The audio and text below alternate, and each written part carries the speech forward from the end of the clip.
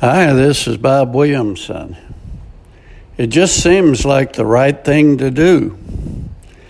I had an interesting conversation with a friend last night.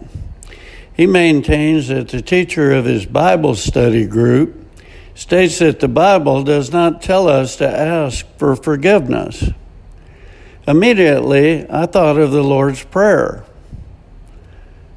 And forgive us our trespasses as we forgive those who trespass against us. This was a red-letter Jesus quote that occurred when he was teaching his disciples how to pray. Not to be a nitpicker of Scripture or argumentative, but it seems rather obvious to me that God desires us to ask for forgiveness. Or why else would he spell it out for us in arguably the most important prayer recorded in the Bible, and one that is still recited all over the world to this very day? It's an understandable question. If we're justified by faith and forgiven all our sins, past, present, and future, then why is it necessary to continue seeking forgiveness? Aren't our sins already forgiven? Billy Graham wrote, "Think of your own family for a moment. Perhaps the family you grew up in or your family right now. What happens when someone in your family does something wrong? You know what happens. The closeness of your family is strained, and the fellowship between the wrongdoer and the rest of the family is broken. Only when they ask for forgiveness can the relationship be healed. But when they do wrong, do they cease to be a member of that family? No, of course not. The fellowship may be broken, but not the relationship. No matter what they've done, they will always be a member of that family. Same is true for us. If we have truly given our lives to Christ, we're now God's children, and nothing will ever change that fact. But when we sin, our fellowship with God is broken, and that's why we need to confess our sins to Him and seek His forgiveness without delay.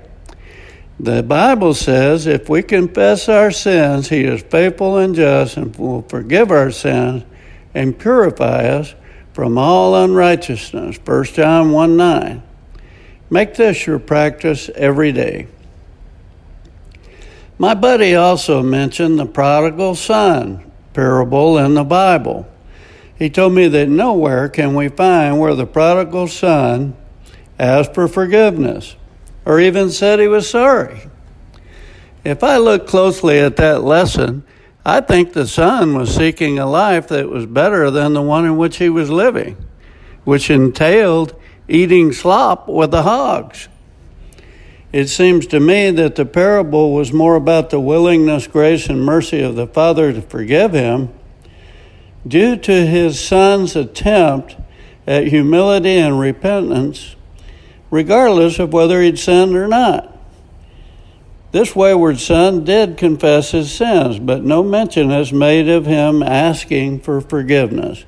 The son said to him, "Father, I have sinned against heaven and against you. I am no longer worthy to be called your son." Similarly, the thief on the cross that Jesus told, "This day you will be in paradise with me," did not ask for forgiveness, but did confess that he deserved his punishment for the things he had done. So it seems asking forgiveness is not the key as much as confessing our sins and repenting, turning away from them, and following Jesus. The prodigal son parable clarifies that we do have the opportunity to make a change. We do not have to stay in our hopeless state. We can come to ourselves. The lost son realized that in his father's house there was a far better life for him, even as a servant. Therefore he humbled himself and offered to be his father's servant. Our Father in heaven not only forgave him, but celebrated his son.